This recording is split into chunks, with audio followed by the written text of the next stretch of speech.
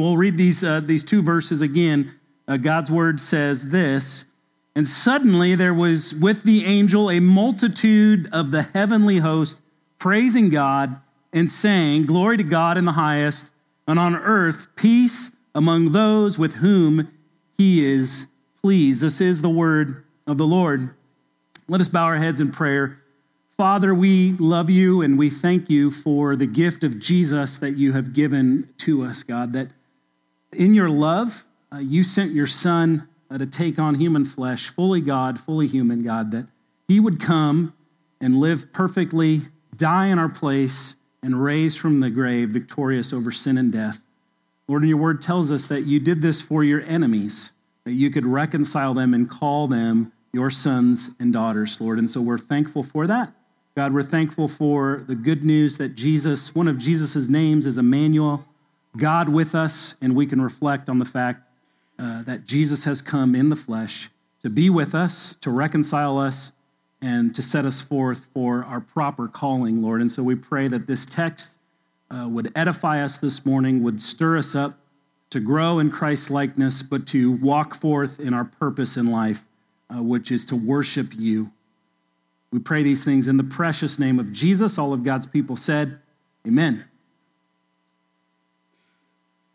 Would you believe me if I told you Hark, the Herald, Angels Sing is a hymn that really gets to the heart of everyday life? It seems so majestic, but it gets to the heart of everyday life. It's a hymn that explores and exposes our deepest purpose and design as human beings.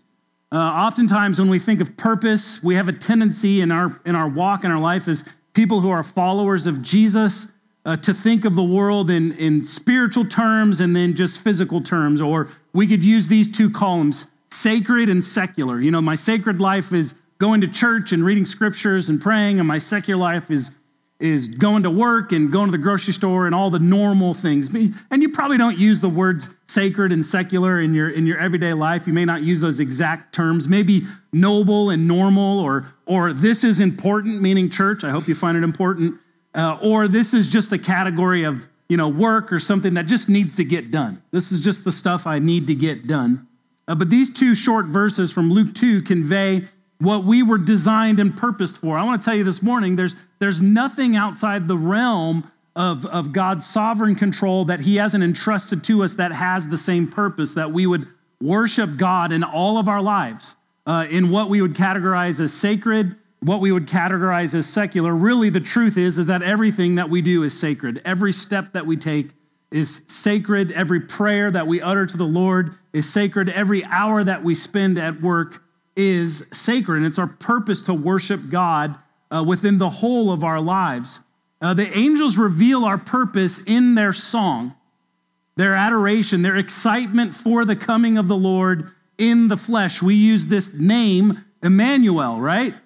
God with us. That's what it means. God with us. The hymn goes like this. I'm just going to read the first stanza or the first verse. It says, "Hark, the herald angels sing, glory to the newborn King, peace on earth and mercy mild, God and sinners reconciled, joyful, all ye nations rise, join the triumph of the skies, with the angelic hosts proclaim, Christ is born in Bethlehem. Hark, the herald angels sing, glory to the newborn King." If last week's message related directly to our promise-keeping God, holding true to his word, and indeed providing a way of salvation and redemption for humanity, this week's hymn and passage relates to our vocation. What does vocation mean? It's a word that we don't really use that much anymore. What is our vocation? Someone shout it out. It's okay. We can be interactive today. Right? Our career, our job. We could use this word, our calling, right? Our calling in life is our vocation or our purpose, right? So we see within this hymn the purpose of the created order. And that is this, that from the heavenly beings to humanity, so you and me, to the created order itself, our purpose is that we would reflect the glory of God. This morning's hymn and passage is a sermon of purpose or vocation, our calling in life. And first we witness the calling or vocation of the heavenly realm. It's our first point. God with us, or Emmanuel, brings a song of praise in heaven. God with us brings a song of praise in the heavenly places. Did you know this? This is kind of a fun fact for you. You can share it at your family Christmas meals in the next coming weeks, that Hark, the Herald Angels Sing is not the original lyric to the hymn. Who knew that? I got a couple of emails we send out on Friday, the bulletin, and I put the lyrics in there, and there was a couple email or texts like, hey, you have the wrong lyric in the bulletin this week. Actually, it's the original lyric. Charles Wesley, again, we studied one of Wesley's hymns last week. We are thankful for Charles Wesley. What a treasure to the church. A man that lived in the 1700s, a part of the Great Awakening, established the Methodist Church, a great leader in Christian history in establishing that church and writing, a prolific hymn writer. And his hymns continue to be a blessing to us even today. And so Charles Wesley wrote the original hymn, again, a prolific hymn writer of the 18th century, but the original lyric he wrote to open this, and I want to say this, I'm going to say this, I think this might be the most famous hymn that we have. How do we know that? Most hymnals have this as a hymn within their hymnal more so than any other hymn.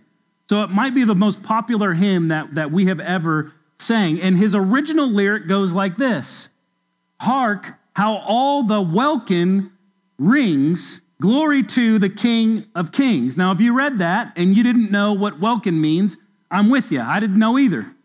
I've never heard that word in my life. Does anybody know the definition of welkin? The heavens, okay? The definition of welkin is the heavens. Ron Bradshaw gets a candy bar for today.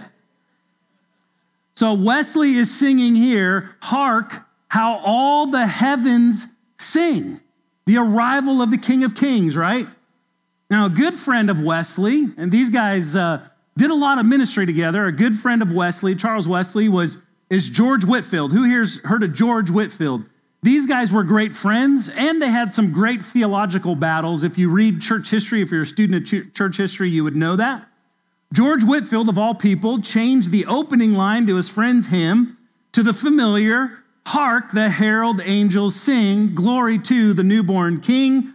Rumor has it, as the many battles that these two friends had theologically, and I guess also in songwriting, Wesley was less than thrilled with the change that Whitefield made to his artistic work. But if I'm honest, I'm thankful he did, right? It's just got a little bit better ring than welkin. The song goes on with this lyric. With the angelic host proclaim, here's the news, Christ is born in Bethlehem. Hark, the herald angels sing, glory to the newborn King. Why is it now that the purpose of all the created order is being exposed? Here's the truth, the King is coming. Just prior to these two verses, if we would have read back into chapter 2 a little bit more, an angel of the Lord has appeared to the shepherds in the field to bring good news. We probably have that passage memorized, to bring good news of great joy for all the people. Thank you to the Peanuts cartoon, right? We have that passage memorized and entrusted into our memories. They came to bring good news of great joy for all the people. But what is this good news that they're talking about? The good news is this, is that on that day, a child is born in the city of David. But big deal, kids are born all the time. But on this day, a special arrival had come. The text says this, a Savior who is, hear this, Christ the Lord. The Savior has come. God with us, we could say. Emmanuel, after this pronouncement to the shepherds by one angel, the welkin or the heavens erupt into praise. Would you just imagine with me what it was like out in the dark field and the heavens split open wide and the chorus of the heavenly realms, the angels burst into this news, into this song of praise. Glory to God, right? Verses 13, the beginning part of 14 says, and suddenly there was with the angel a multitude of heavenly hosts, the welkin, praising God and saying, glory to God in the highest, right? Their purpose exposed for all of eternity was what? To bring glory to God. The coming of the Lord brought about the praise of the heavens. Jesus' arrival on earth in the flesh caused the heavens to live out their true calling, their vocation, their purpose, to praise God in heaven. This is what the arrival of Jesus brings. It brings heavenly praise. The angels calling out, praising the Lord.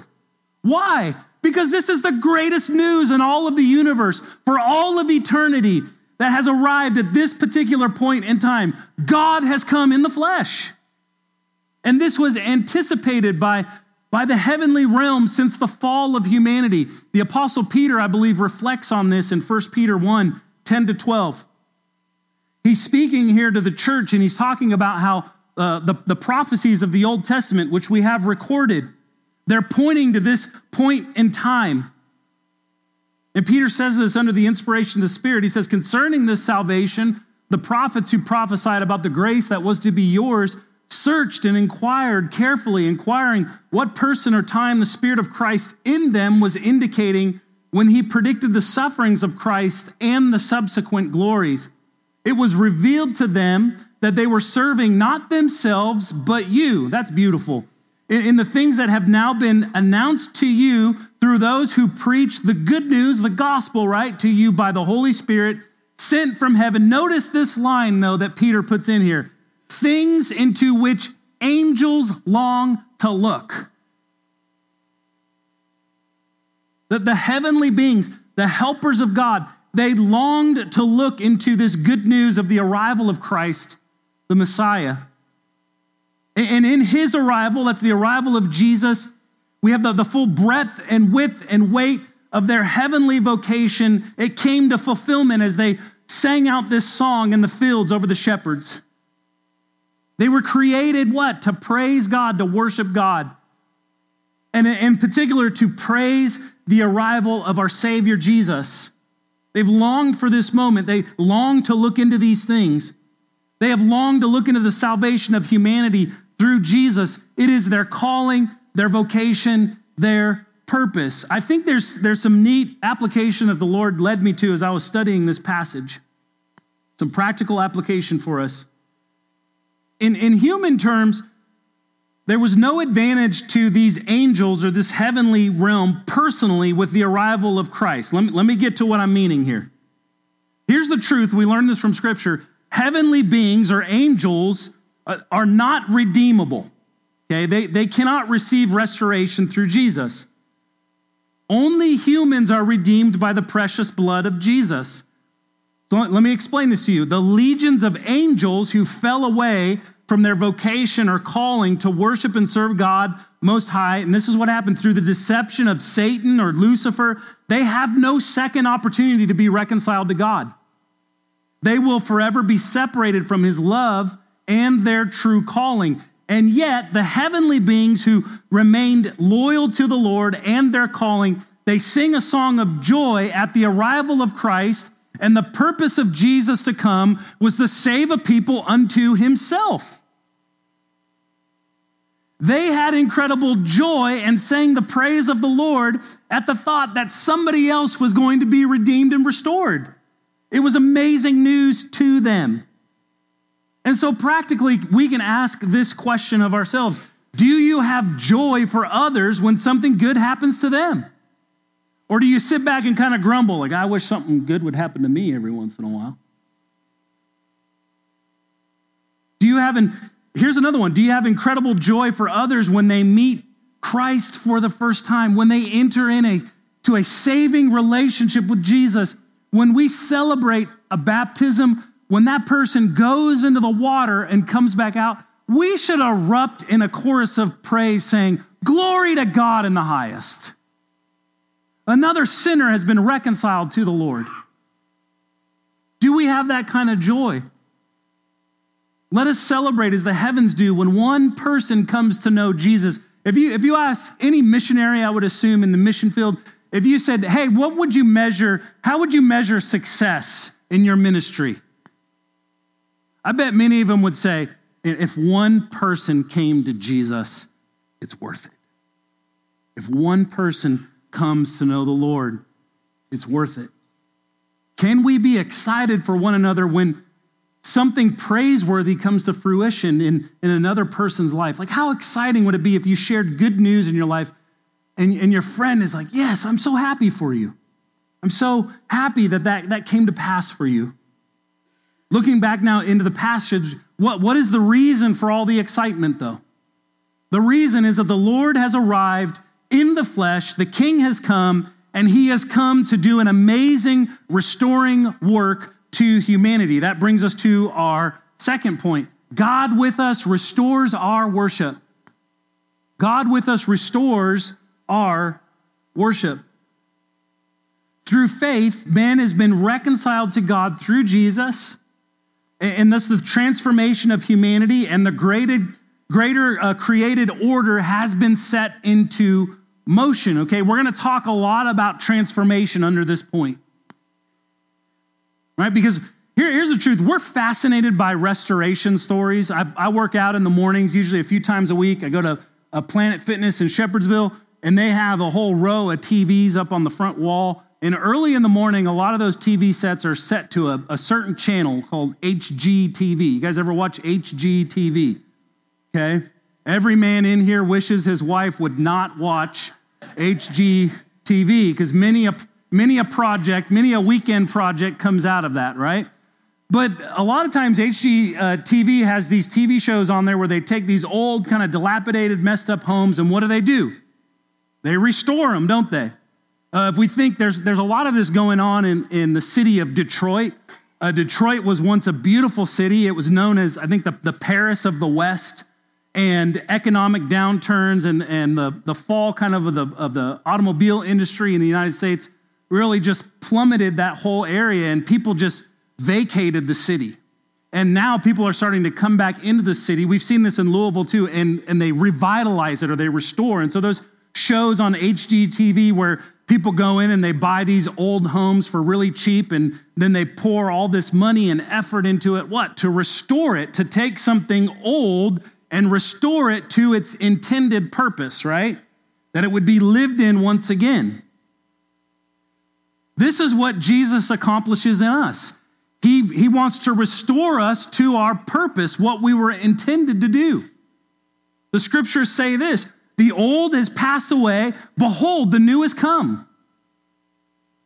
The song begins with the word hark. We've already established, what does that mean? What does hark mean?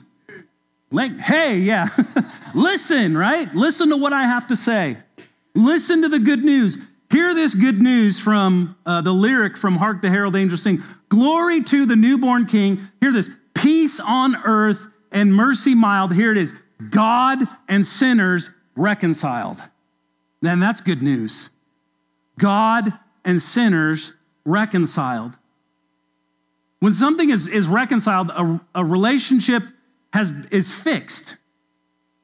Its original purpose is restored. This gives us a view into our vocation, our calling. One of the most important questions I think we can ask is, what on earth am I here for?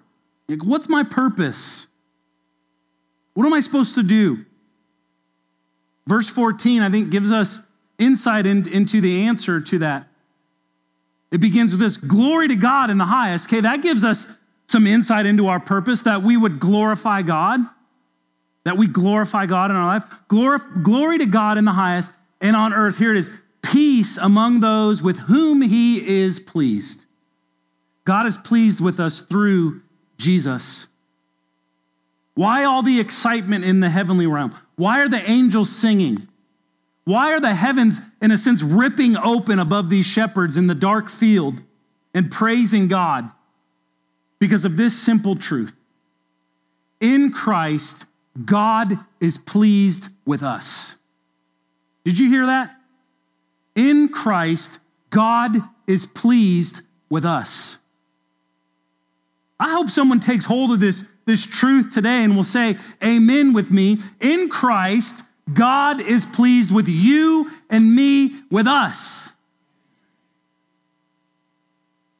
But he's not set you free to merely experience peace, but has set you free from the old self and has transformed you into a new creation. That's why we call ourselves born-again Christians. We're new. so that you can experience, as Jesus would say, life that is really life. You can experience what you were created for, what Christ came to reconcile us into. Again, our vocation, our calling. And that is this. It's simply put this way, to worship God.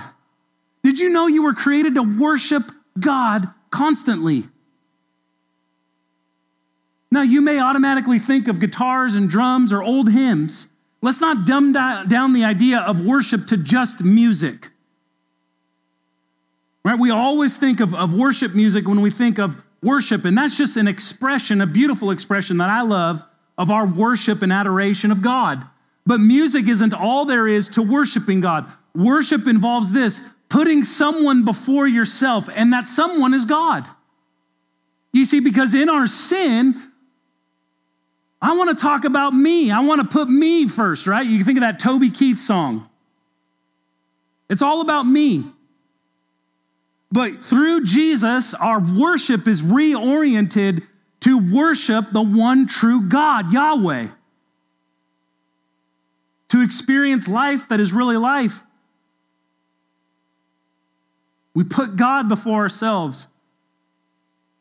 That the fall of humanity or humanity's entrance into sin, it continued worship. Okay, worship didn't cease when we began to sin. We just no longer worshiped God. We worshiped ourselves, our wants, our needs, our desires.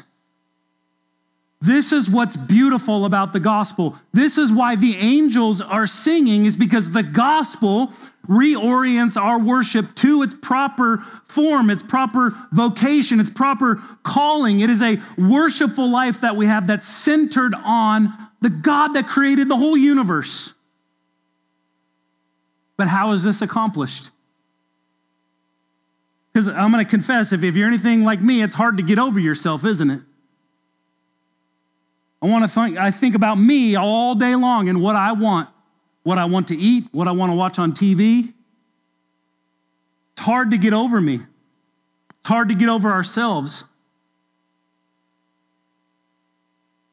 I'm going to make a statement here that may cause you kind of your insides to turn. This is why the scripture calls us to die. Did you know that the scriptures call us to die? That's right. We have to die to ourselves. We have to die to ourselves. This is accomplished through the power of the gospel. You see, because it's impossible for us to die to ourselves apart from the work of God's Holy Spirit. To overcome our stubborn, hard-hearted sin and to submit and give our lives completely to Jesus so that our original vocation, our calling is restored. And the result of it is this, the result of us dying to ourselves is that we will have this. We will have peace with God. We will have grace to stand on his promises. And we will have this. We'll have joy that's unimaginable. That we'll be able to rejoice in the Lord. Romans 5, 1-2 says this, therefore, since we have been justified by faith, I always like to explain what justified means. It means we've been declared by the blood of Jesus, faith in the blood of Jesus, we've been declared not guilty. Therefore, since you have been justified by faith, hear this, we have peace with God through our Lord Jesus Christ. Through him, we have also obtained access, here it is, by faith, trust, confidence, into his grace in which we stand. We stand on the grace of God. And what's the result of that? And we rejoice and hope, here it is, of the glory of God. That's what we're created to do. To rejoice and worship and glorify the Lord. God, would you give me this peace? Would you give me access by faith to stand in your grace? God, help me to rejoice in the hope of the glory of God. How? Here it is. You got to die to yourself. We got to die to the old person that you were. And you may be thinking, how in the world can I do this? How do I die to myself? Well, before I get into practically how you can do that, thank God we have the Spirit of God within us that renews us and restores us and transforms us. This is a spiritual thing that we're dealing with here. How do we die to ourselves? You can write these down. This isn't in your notes. The first way we can die to ourselves is that we would make a decision each and every day to submit to the Lord's will and way in our lives. We would submit to the Lord's will and way in our lives. That we would give up sin that hinders and holds us back from a deeper relationship with God. If you've been baptized, I want you to remember the commitment that you made and the picture that baptism gives of us dying to our old ways. Okay, that's what baptism represents or pictures, that we are publicly telling the world, I am dying to myself. Boom, I'm going into the grave, right? Under the water, and I'm being brought back out of the water as a new creation, representing resurrection in Jesus. Paul talks about that in Romans 6. We're dying to our old ways, being raised to new life again. So what's a way that you could die to yourself? Remember your commitment that you made when you were baptized. That you committed. God, I'm going to die to my old ways and I'm going to be raised to new life again. Here's another way that you can die to yourself, because it's hard. Pray to the Lord for strength. God, would you help me to die to my old ways, my old wants, my old desires? Here's a way that you can practically die to yourself. Ask other Christians to help you with the blind spots to sin that you have in your life. Like, hey, if I'm out of line, would you tap me on the shoulder and let me know? And then be humble enough to receive that rebuke. Create accountability in your life. Lastly, this is the most important thing. Would you each and every day, each and every waking moment of your life, preach the life, death, and resurrection of Jesus to yourself constantly? Did you know that the gospel is not only for salvation? The gospel keeps us. So every day you have to get up, you have to remind yourself, like me, I was a hopeless sinner. And Jesus came to die for me. Jesus came and lived for me. He lived perfectly. He died for me on the cross, a gruesome, gruesome death. He went into the grave and he raised from the grave on the third day in victory over sin and death for me. Can you imagine if you preach that message to yourself every day, moment by moment? Jesus did this for me. That'll help you die to yourself. And when this happens, when we keep pondering and thinking and reflecting and considering and immersing ourselves into the beautiful gospel of Jesus Christ, God is going to change us, restore us, transform us more and more into the image of his Son, so that our proper purpose and vocation, our calling, can be brought about. I got to share a story with you guys. I was sitting with an older member of our congregation this past week. She's getting older and she's battling a lot of illness. And I hope she wouldn't mind me sharing this, but I think it's beautiful. It's too beautiful not to share with you, and it inspired me. And we're sitting there talking, and she's like, I still got more stuff left to do. She's like, God loved an old sinner like me. And she's like, Keith, you want to know what I want to do until basically the day I die? I want to tell everybody I know about Jesus. This is a person that served the Lord well. She doesn't need to do anymore. She doesn't have anything to prove. But her heart, the Spirit of God within her, sitting there frail and sick and still recovering, she recognized the distance that she had from God before she knew Jesus. She always says, I'm just an old sinner. And I want people to know about Jesus. My goodness, I hope when I'm that age that I'm sitting there thinking that way. God, give me a heart like that. Who's with me?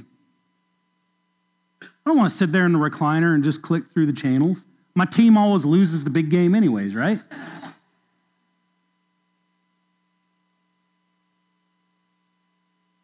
This lady's going to take every single second that the Lord has given her on earth because she wants to serve God.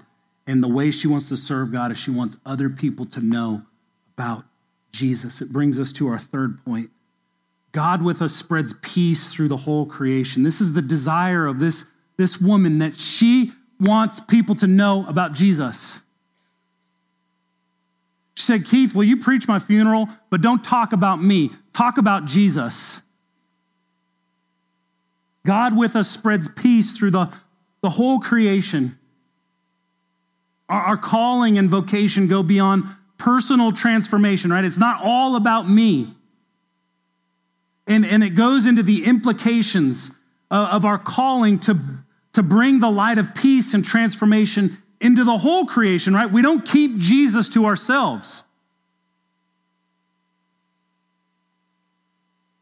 The song sings it this way: joyful all ye nations rise.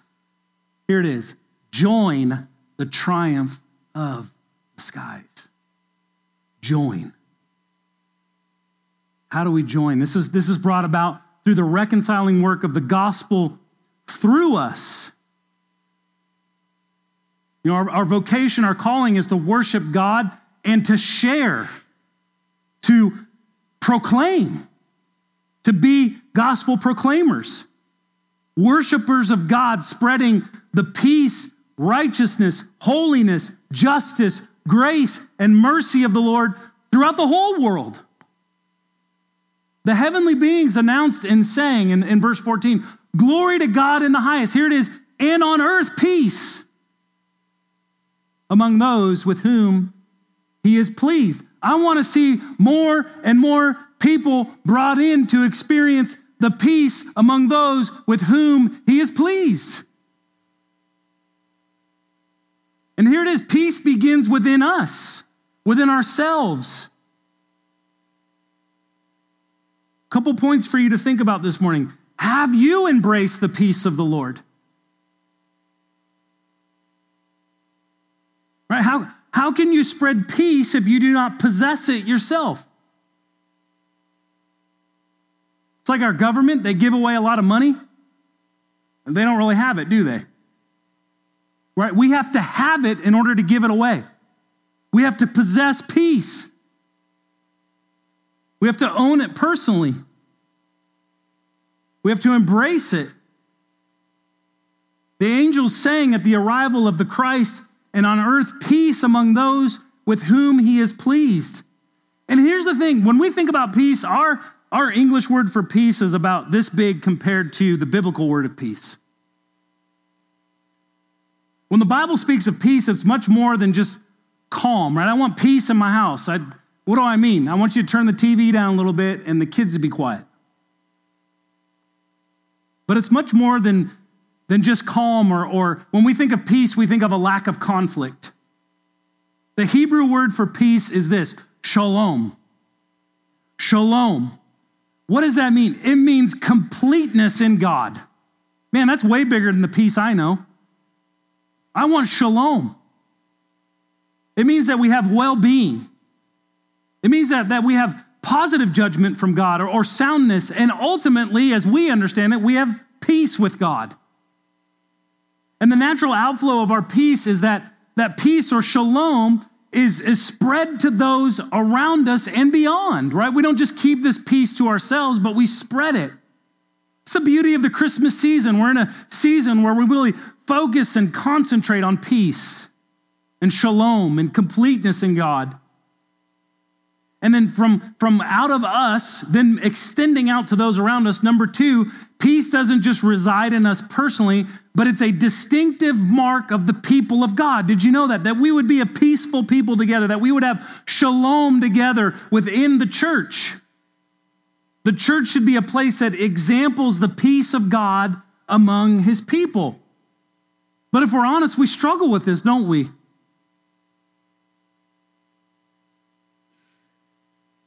We long to have peace and well-being and positive judgment among each other.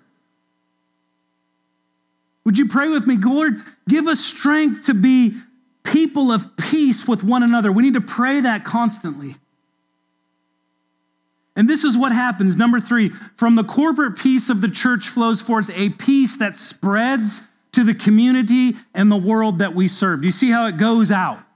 From me to those around me in the church, my brothers and sisters, than outside of these walls.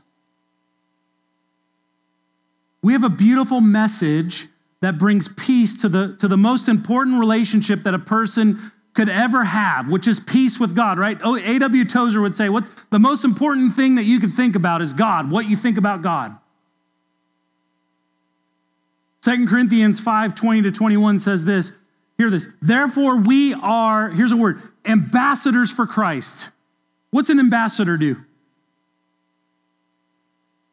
Goes in the name of, right? They're a representative. We are ambassadors for Christ. God has given us this calling, God making his appeal through us. Here it is. We implore you on behalf of Christ. Here it is. Be reconciled to God. And then Paul gives us the gospel. For our sake, he made him to be sin. That's Jesus, who knew no sin, so that in him we might become the righteousness of God. Man, if you're ever feeling depressed, if you ever feel like God doesn't hear you or doesn't love you, read 2 Corinthians 5:21. For our sake, he made him, Jesus, to be sin, who knew no sin. He's perfect, so that in him we might become the righteousness of God.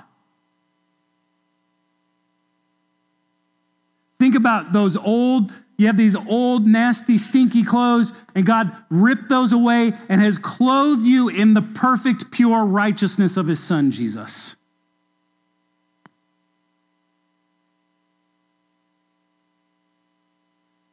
If our personal purpose, our vocation, calling is to worship God and to be at peace with him, then the fullest expression or implication of our worship and calling is to spread peace to others.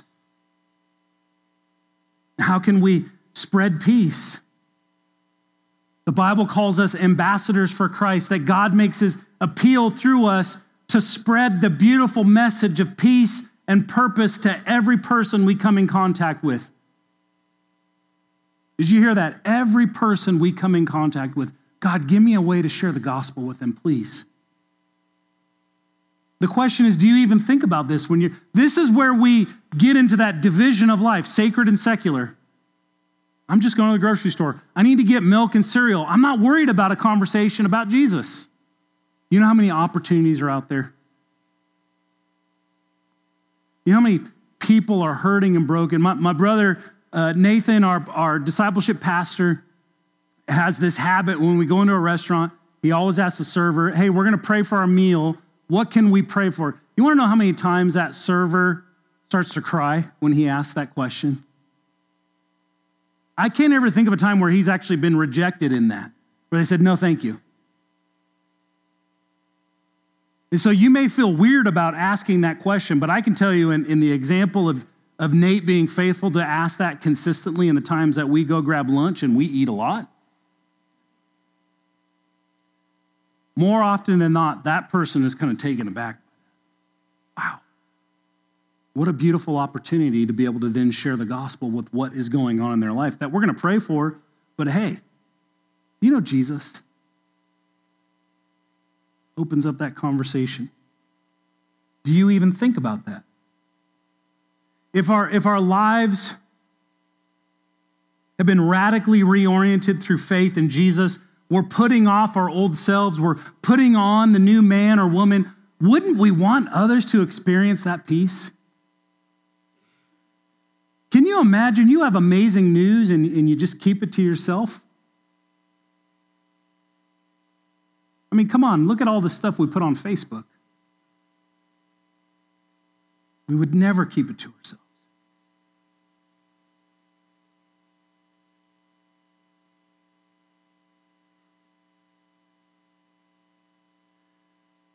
It reminds me of when you're going through a hard time. Just having a conversation with somebody who's going through a hard time a few days ago, and he said, Keith, I don't know how people get through stuff like this without God. I said, I don't know either, and I don't ever want to find out, right? You have a message of peace. Share it. How can we keep it to ourselves? Paul instructs on the implications of our vocation, our calling. We implore people to be reconciled to God. But how? The gospel. What is the gospel? The gospel is this beautiful news that we have. That even in the midst of our sin, our trespasses, that we were enemies of God, we were in rebellion against God, that God sent his son Jesus. That's why the angels are singing praises unto God, singing of his amazing grace. Because God chose to send his son to live perfectly for us, to bear our sin and shame and guilt on the cross, to shed his blood, to go into the grave and die, only to be raised from the dead on the third day by the power of God's Spirit. He has defeated sin and death. This is what we believe. If you have faith in that, you will be saved. It's the gospel. The answer is always the gospel. Whether it be the heavenly realm bursting into a song of praise, right? The angels praised God. Why did they praise God? Because of the gospel. Jesus has come. The arrival of the Savior. The restoration of our vocation and worship, our daily dying to our sin. It's accomplished, hear this, it's accomplished not by sheer grit or white knuckling it. We don't have to white knuckle it through life. God has given us the power of his Spirit if we would just submit to him. Through the Spirit of God working in us through the powerful message of grace and mercy in the gospel, we can have peace with God. And then out of that peace bursting forth through the people of God, it goes into all of creation because we're called what? Ambassadors for Christ. Making his appeal through the gospel, the good news of Jesus. Amen.